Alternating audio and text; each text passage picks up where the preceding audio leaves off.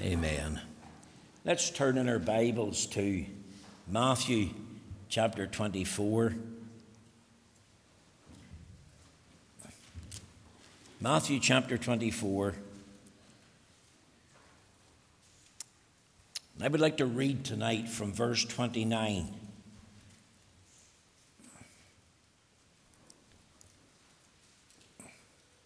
Matthew chapter 24. We'll read from verse 29. And we pray the Lord will stamp with his own approval and blessing this reading of his own precious and infallible word. Let's hear the word of God. Matthew chapter 24, verse 29. Immediately after the tribulation of those days shall the sun be darkened, and the moon shall not give her light, and the stars shall fall from heaven, and the powers of the heavens shall be shaken. And then shall appear the sign of the Son of Man in heaven. And then shall all the tribes of the earth mourn, and they shall see the Son of Man coming in the clouds of heaven with power and great glory.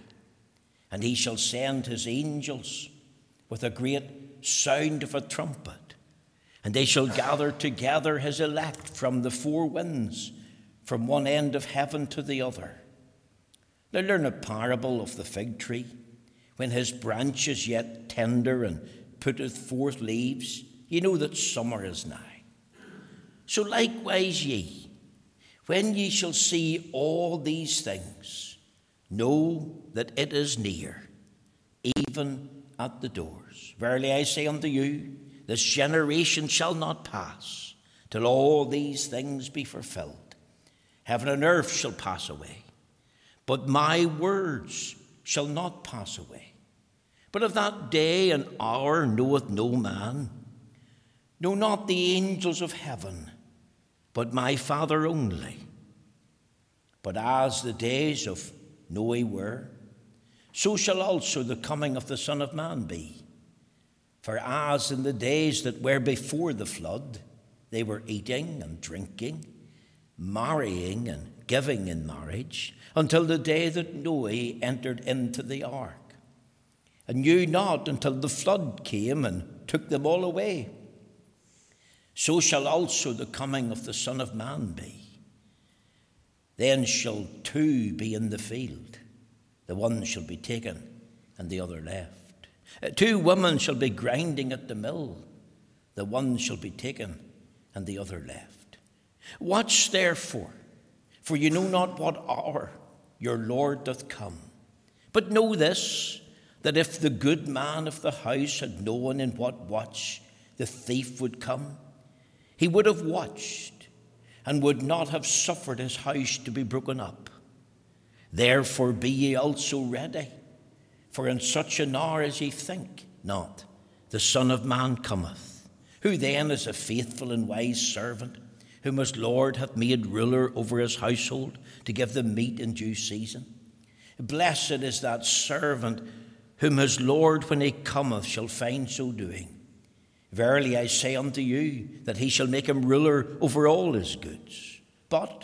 And if that evil servant shall say in his heart, my Lord delayed his coming, and shall begin to smite his fellow servants, and to eat and drink with the drunken, the Lord of that servant shall come in a day when he looketh not for him, and in an hour that he is not aware of, and shall cut him asunder, and appoint him his portion with the hypocrites. There shall be weeping and gnashing of teeth. Amen. We know the Lord will stamp with his own approval and blessing this reading of his own precious and infallible word. Now, my text tonight is taken from Matthew chapter 24, verses 42 to 44. And I'm asking the question up front, are you ready for Christ's second coming?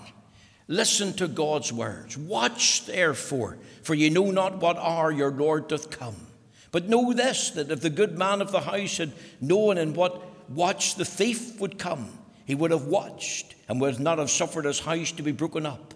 Therefore, be ye also ready, For in such an hour as ye think not, the Son of Man cometh. See, Matthew chapter 24, verses 42 to 44, is all about being ready for the day in which Jesus Christ returns to this earth in power and glory and judges the wicked of the world.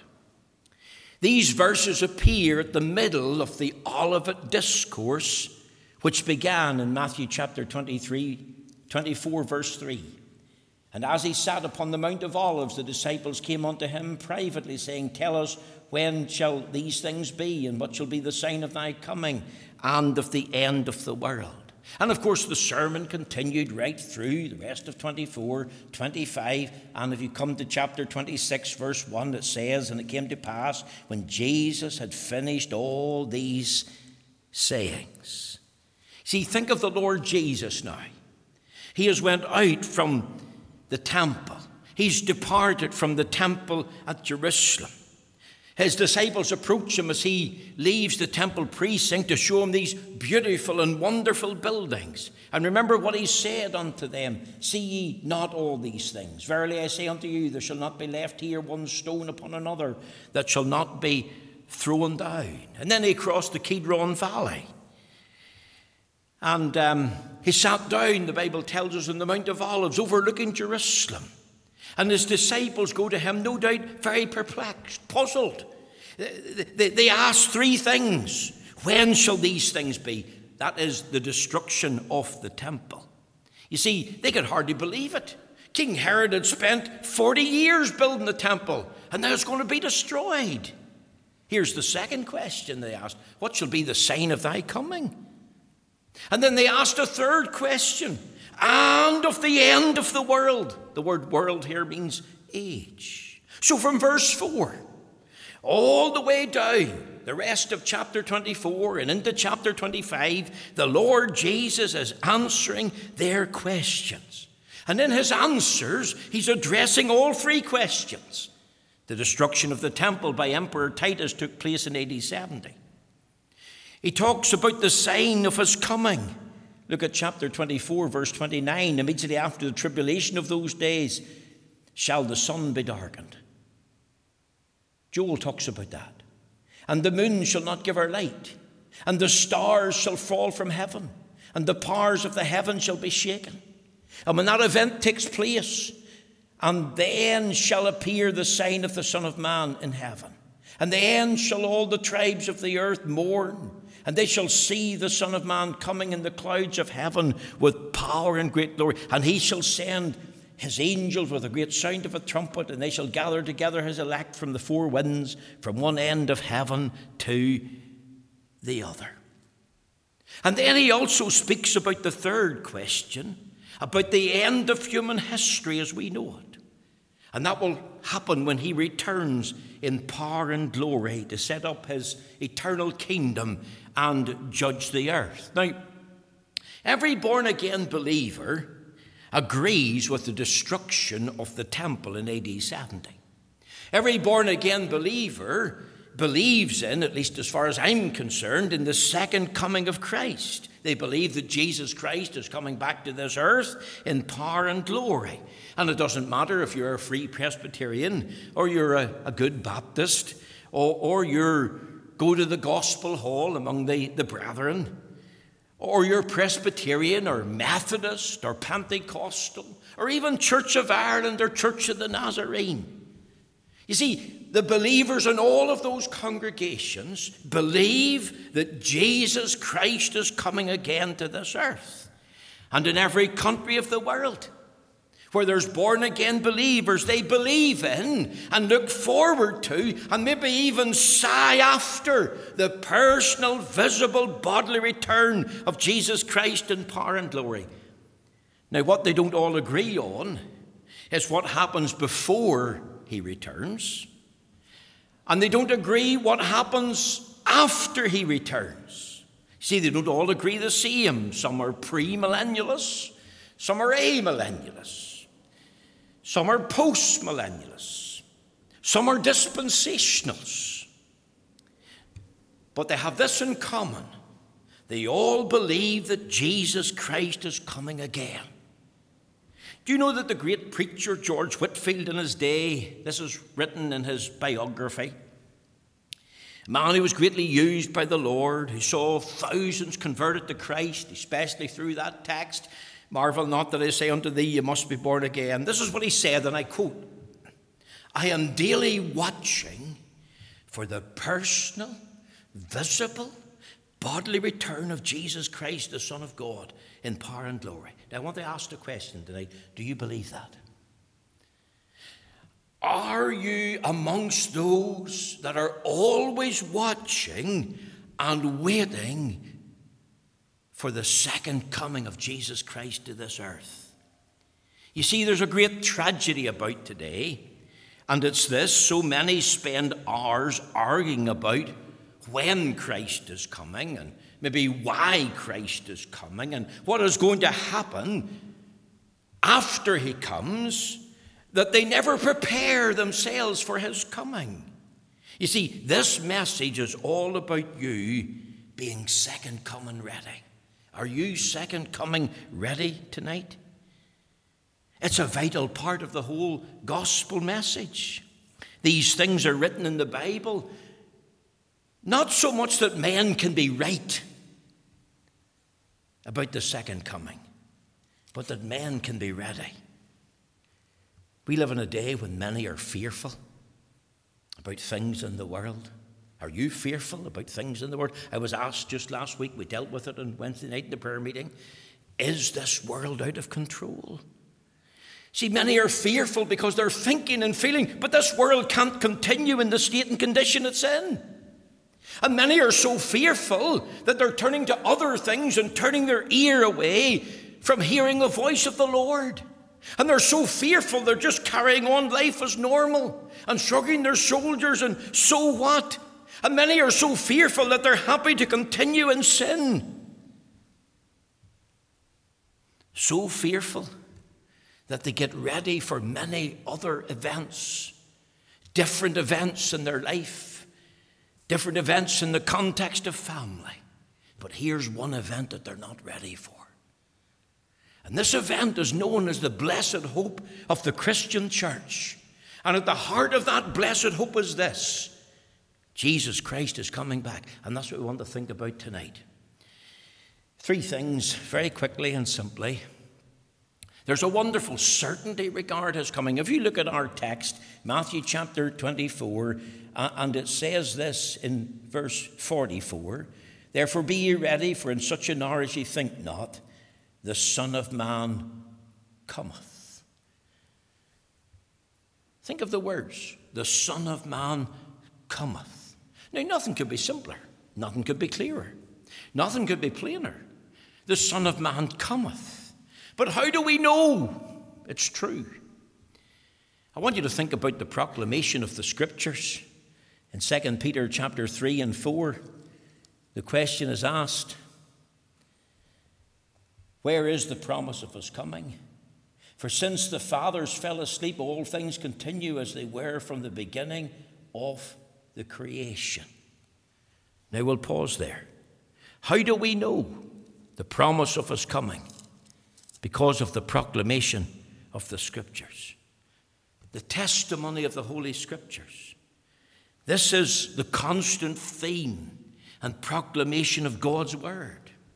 Christ's coming is personal. Acts 1 verse 11, we read a tremendous statement as far as his ascension was concerned. In Acts 1 and 11 it asks, ye men of Galilee, why stand ye gazing up into heaven? This same Jesus which is taken up from you into heaven shall so come in like manner as ye have seen him go into heaven. See, this same Jesus, God the Father is not going to send an angel.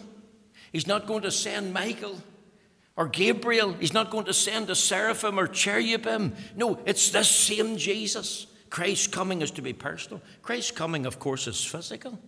We have read in our text tonight these words in verse 30, Matthew 24. And then shall appear the sign of the Son of Man in heaven. And then shall all the tribes of the earth mourn. and they shall see the Son of Man coming in the clouds of heaven with great power and glory. He's not going to be invisible.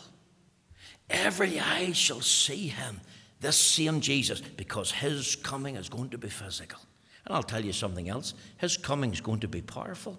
How do I know that? Because over there in 1 Thessalonians and in chapter 4 and verse 16, which is a tremendous chapter of comfort for the people of God, especially concerning those who have died and gone home to be with the Lord.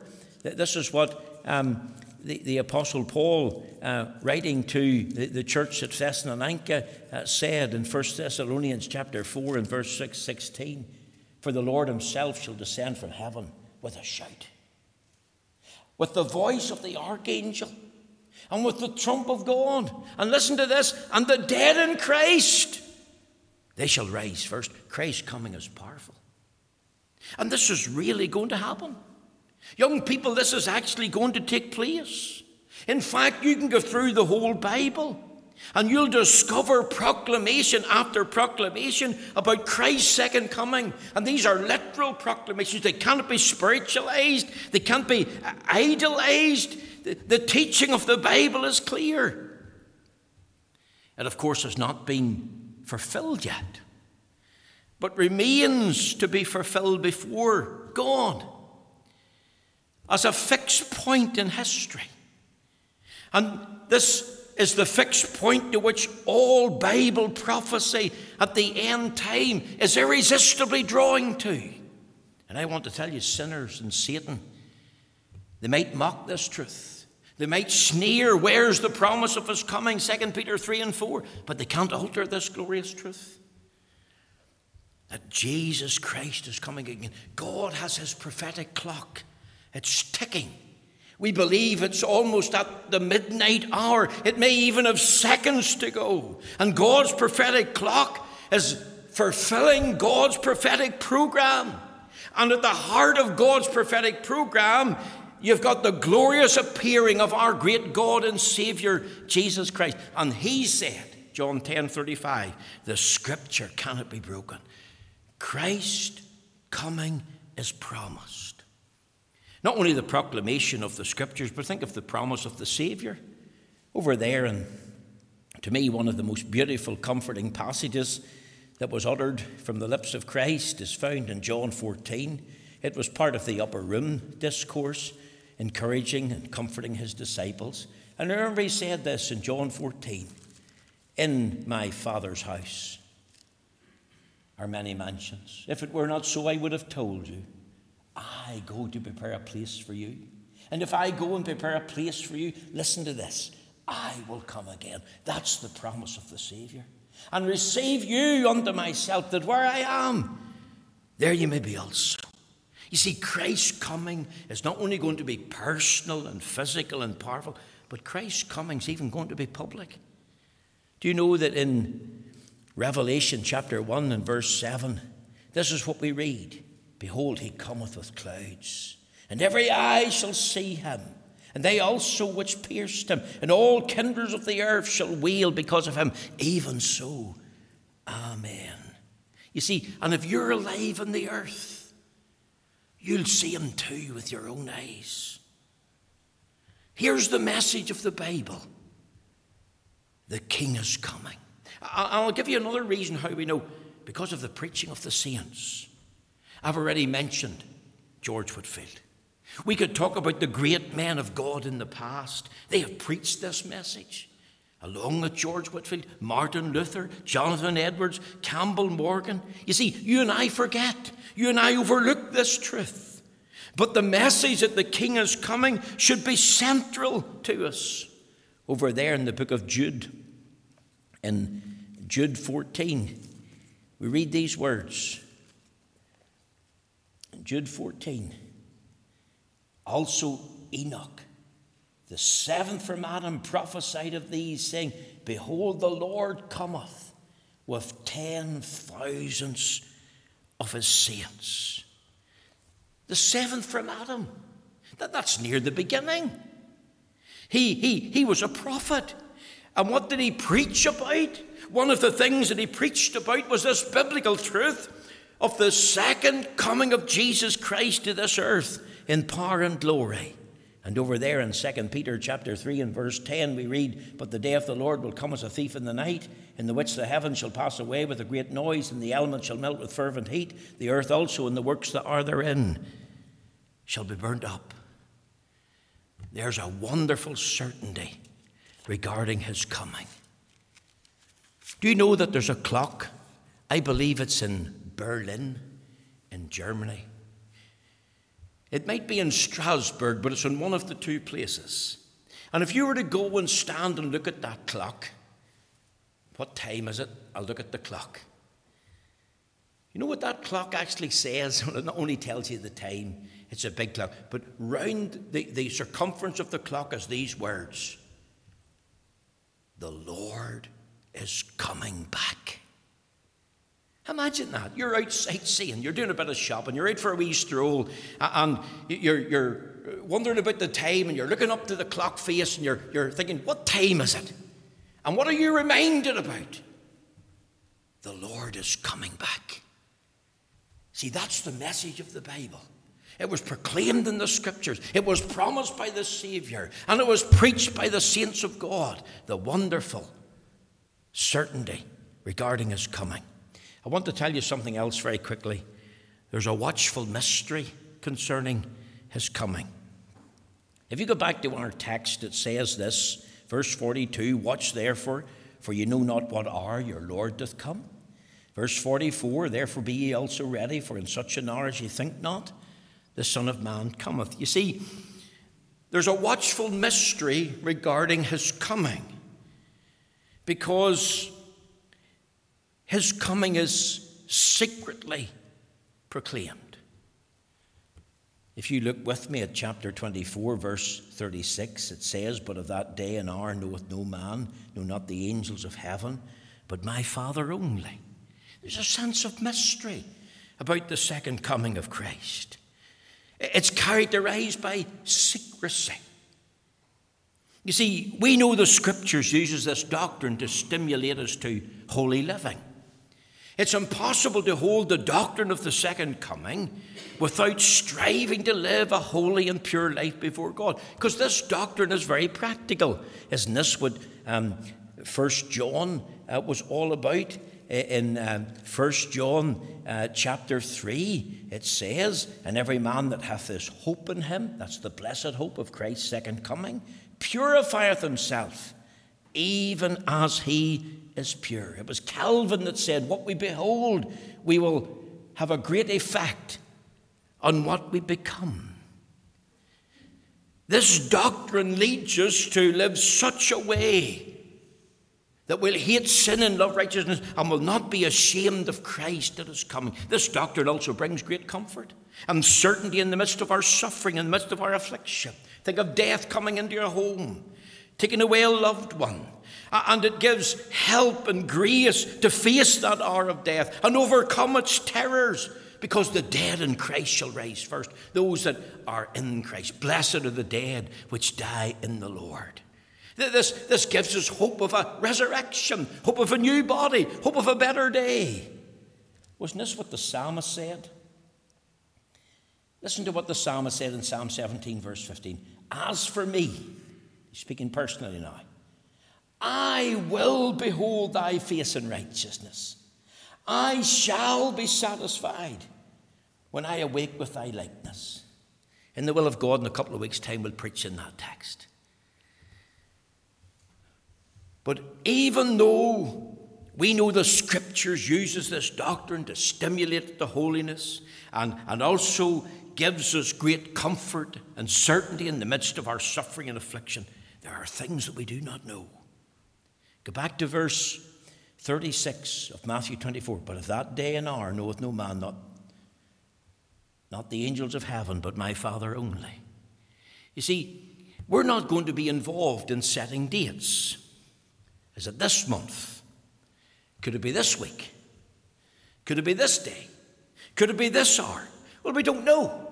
Only the Lord knows the future. Notice the text, Matthew 24:36. Not even the angels of heaven, but my Father only. And the God-man, even though he's truly God and truly man, this was information that was exclusive to the Father. And that text alone should stop preachers making false predictions. Did you know there was a preacher called William Miller? And he predicted that the Lord would return to earth on March the 21st, 1843. When it didn't happen, he revised it. It was now the 22nd of October, 1844. And he was so sure, people were so convinced that they quit their job, they sold their possessions to prepare for that day. They became known as the Millerites. And of course, when the 22nd of October happened, 1844, there was great disappointment. It's known as the day of great disappointment because it didn't happen. We could also think about the Seventh-day Adventists. We could think about the Jehovah's Witnesses. Do you know that the Jehovah's Witnesses movement 9 times set dates when the world would end? Not the destruction of Jerusalem, not the second coming of Christ, but when the world would end. Here's one of them. 1991. That's only about, 32 years ago. 31st of March at 9 a.m. They even said where it was going to happen. You know where it was going to happen? In Australia. Sydney Harbour in Australia. And it was on TV. It was the talk of the streets. It was on the news. Friday morning, one man arrived with a suitcase packed and ready to go. Where are you going? Well, he says, you know what? I don't really believe it. But just in case it's right, I've come prepared with my suitcase. Time passed. 9 o'clock come, nothing happened. 10 a.m., 11 a.m., 12. By 1 o'clock, they were having parties out in the street. The ungodly were mocking. See, there's a watchful mystery regarding his coming. He's to come secretly. The hour, the day, no man knows. Not even the angels, but my Father only. I'll tell you something else about his coming quickly. He's to come suddenly.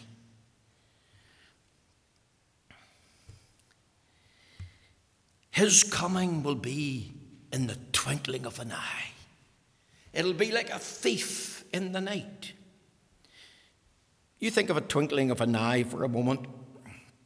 Those who are eye doctors will tell you that if you blink your eye, you blink in 1/50th of a second, whatever that means.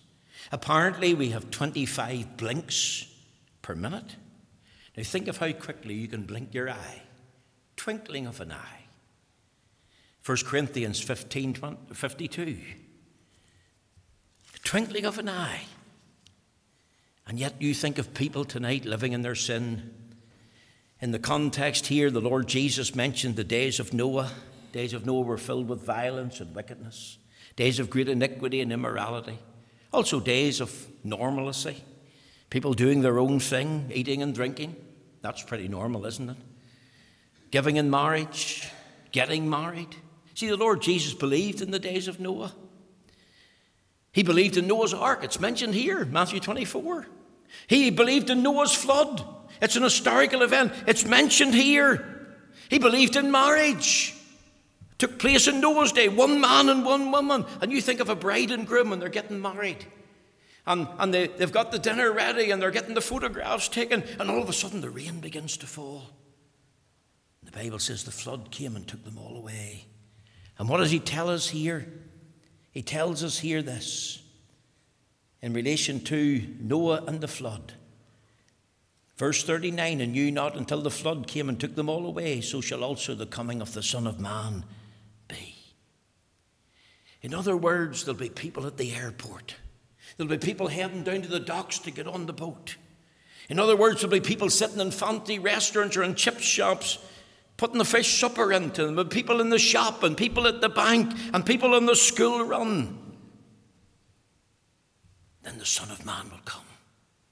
His coming will be sudden, twinkling of an eye. It'll be so sudden, you'll miss it if you're not ready.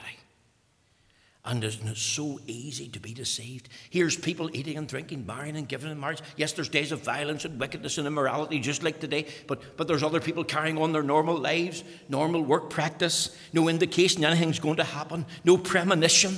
No rumbling in the sky. Nothing says, put off the wedding. Nothing says, alter your lives. Of course, there was the preaching of Noah. But he's going to listen to that old fool. He's been preaching there for 120 years and he built a big boat. And there hasn't been a drop of water yet. They think they're safe. Two together in the field. One's ready and one's not. And the one that's ready's taken. The one that's not ready's left. Two at the mill.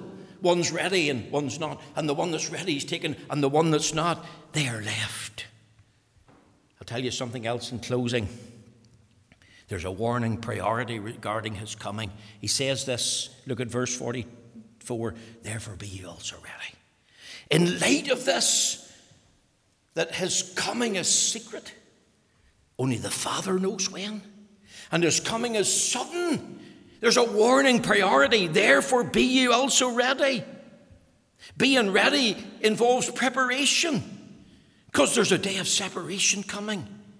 Therefore links back to the days of Noah. People were saying in that time, as they said in 1 Thessalonians 5:3, peace and safety. And then what happened? Sudden destruction. Are you ready? There was a day of sentencing. I believe in the doctrine of eternal punishment. Listen to what we read there in Thessalonians, 2 Thessalonians, and in chapter 1 and verse 8. I would encourage you to read 2 Thessalonians chapter 1. There's only 10 verses. It'll not take you very long. Listen to what it says in verse 8.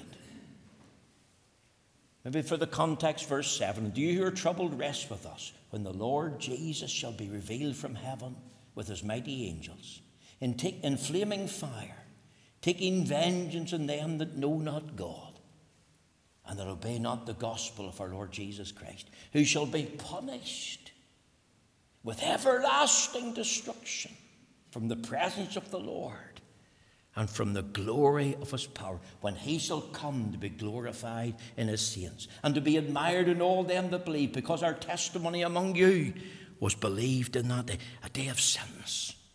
And that sentence doesn't just hang in one word. And I know a lot of people rail against the word hell in the Bible. And I know hell can be translated Sheol, which means the grave. But sometimes words can have dual meanings. And that word Sheol, yes, it can mean the grave, a place where you're put your body 6 foot under. But it also can mean the place of eternal torment. I believe there's no change, even with the words in relation to the doctrine of eternal punishment. And therefore it's wise to be ready. A day of separation. A day of sentencing, but a day of surprises. Be ready. Are you ready tonight? See, I say this as we've. I don't believe there's one here, one listening to me, who intends to lose their soul.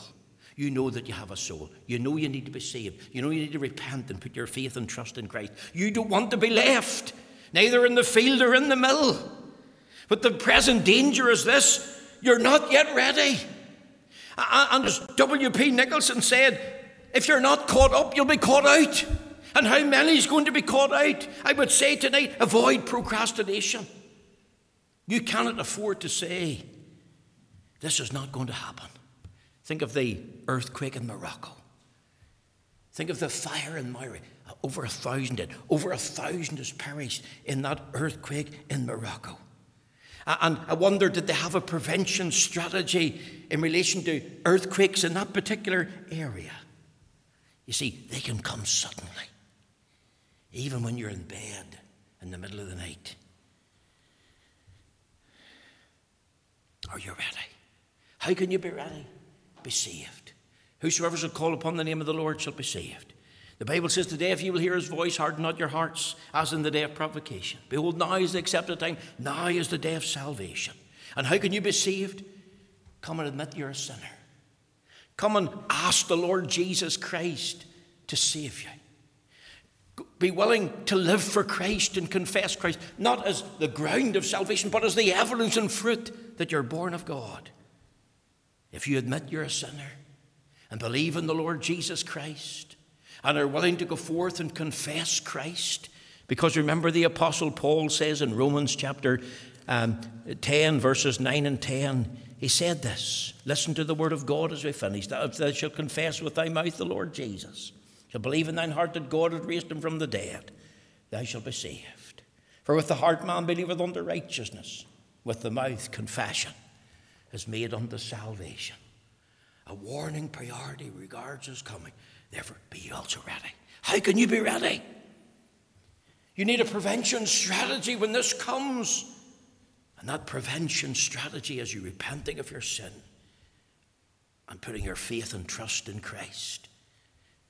He's your Lord and he's your Savior. A day of surprises. Be ready.